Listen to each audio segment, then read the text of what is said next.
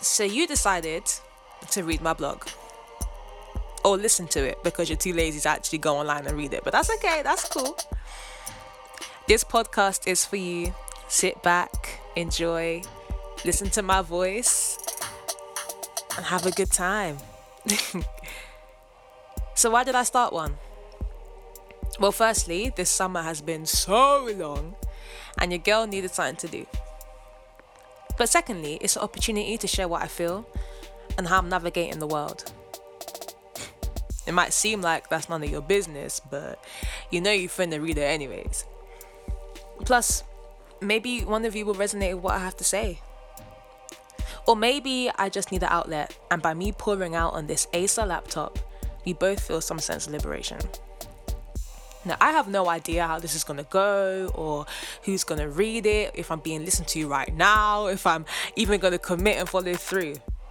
But I do know that right here in this moment, it feels right.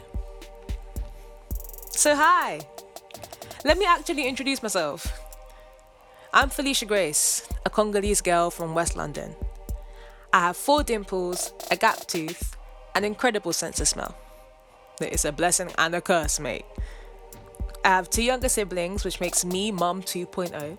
You know, I honestly believe that the eldest daughter should have a national holiday because we be the backbone of the household, okay? We be doing the most. My hobbies include reading, dancing, writing, and staring at my ceiling thinking deep philosophical thoughts at 3 a.m. in the morning. My best ideas like to disturb me in the middle of the night, so sleep is an actual myth for most of the time. I've always been outspoken, but the older I get, the more I realise that that's just a defence mechanism. I'm more myself when I'm sitting alone with a hot chocolate and my thoughts. Have one right now, actually. Staring into the souls of whoever walks by, but not in a creepy, sociopathic kind of way. I just like to observe humans and how we act when we think no one's watching. Because that's when we're truly ourselves. There's no facade, no pretend, just a bunch of civilians in their natural habitat, in their natural state of self. It's quite a beautiful thing if you really think about it. Notice I haven't disclosed my age. It's not an attempt to be cool. Don't worry, I'm not on that kind of wavelength. I just find that when people learn my age, they automatically start to define who I am. Well, the same goes for my race, my gender, my socioeconomic background. And I know I can't control how other people choose to see me, but I feel like I can limit the criteria from which they make that decision, no? Therefore, I refrain to tell people my age. Some may see it as extra, but I see it as a personal choice and a chance to increase opportunity. See, age just dictates so many things. Society uses age as a way to label and characterize individuals. It also limits or overcompensates the amount of respect and value given to people. And what do I mean by this? Well, my wisdom shouldn't be measured by the number of years I have been alive for. Instead, it should be measured by the amount of knowledge I've been able to acquire in those number of years. And she's too young, they say. Or the sudden feeling of entitlement causes them to make comments about how mature or immature I am. The ignorance makes me feel physically sick. You know, I believe that anyone can do anything they put their mind to.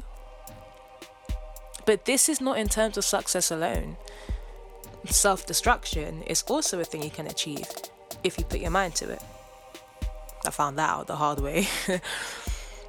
But every experience is a blessing if you choose to see the lesson from it.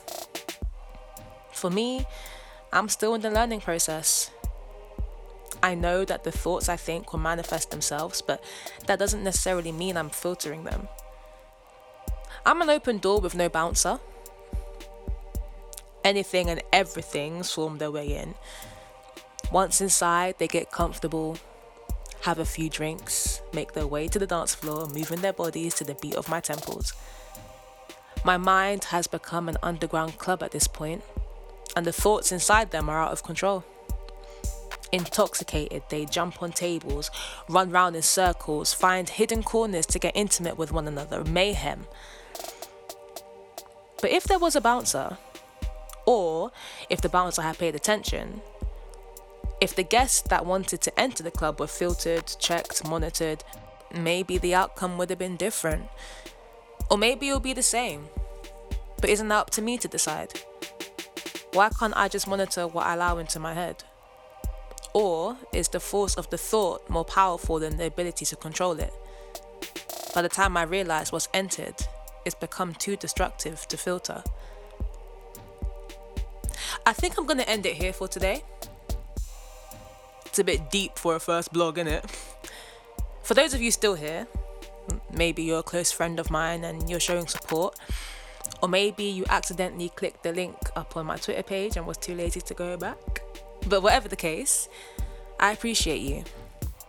Thank you for taking the time to read my unpopular opinions. Until next time, Felisha Grace.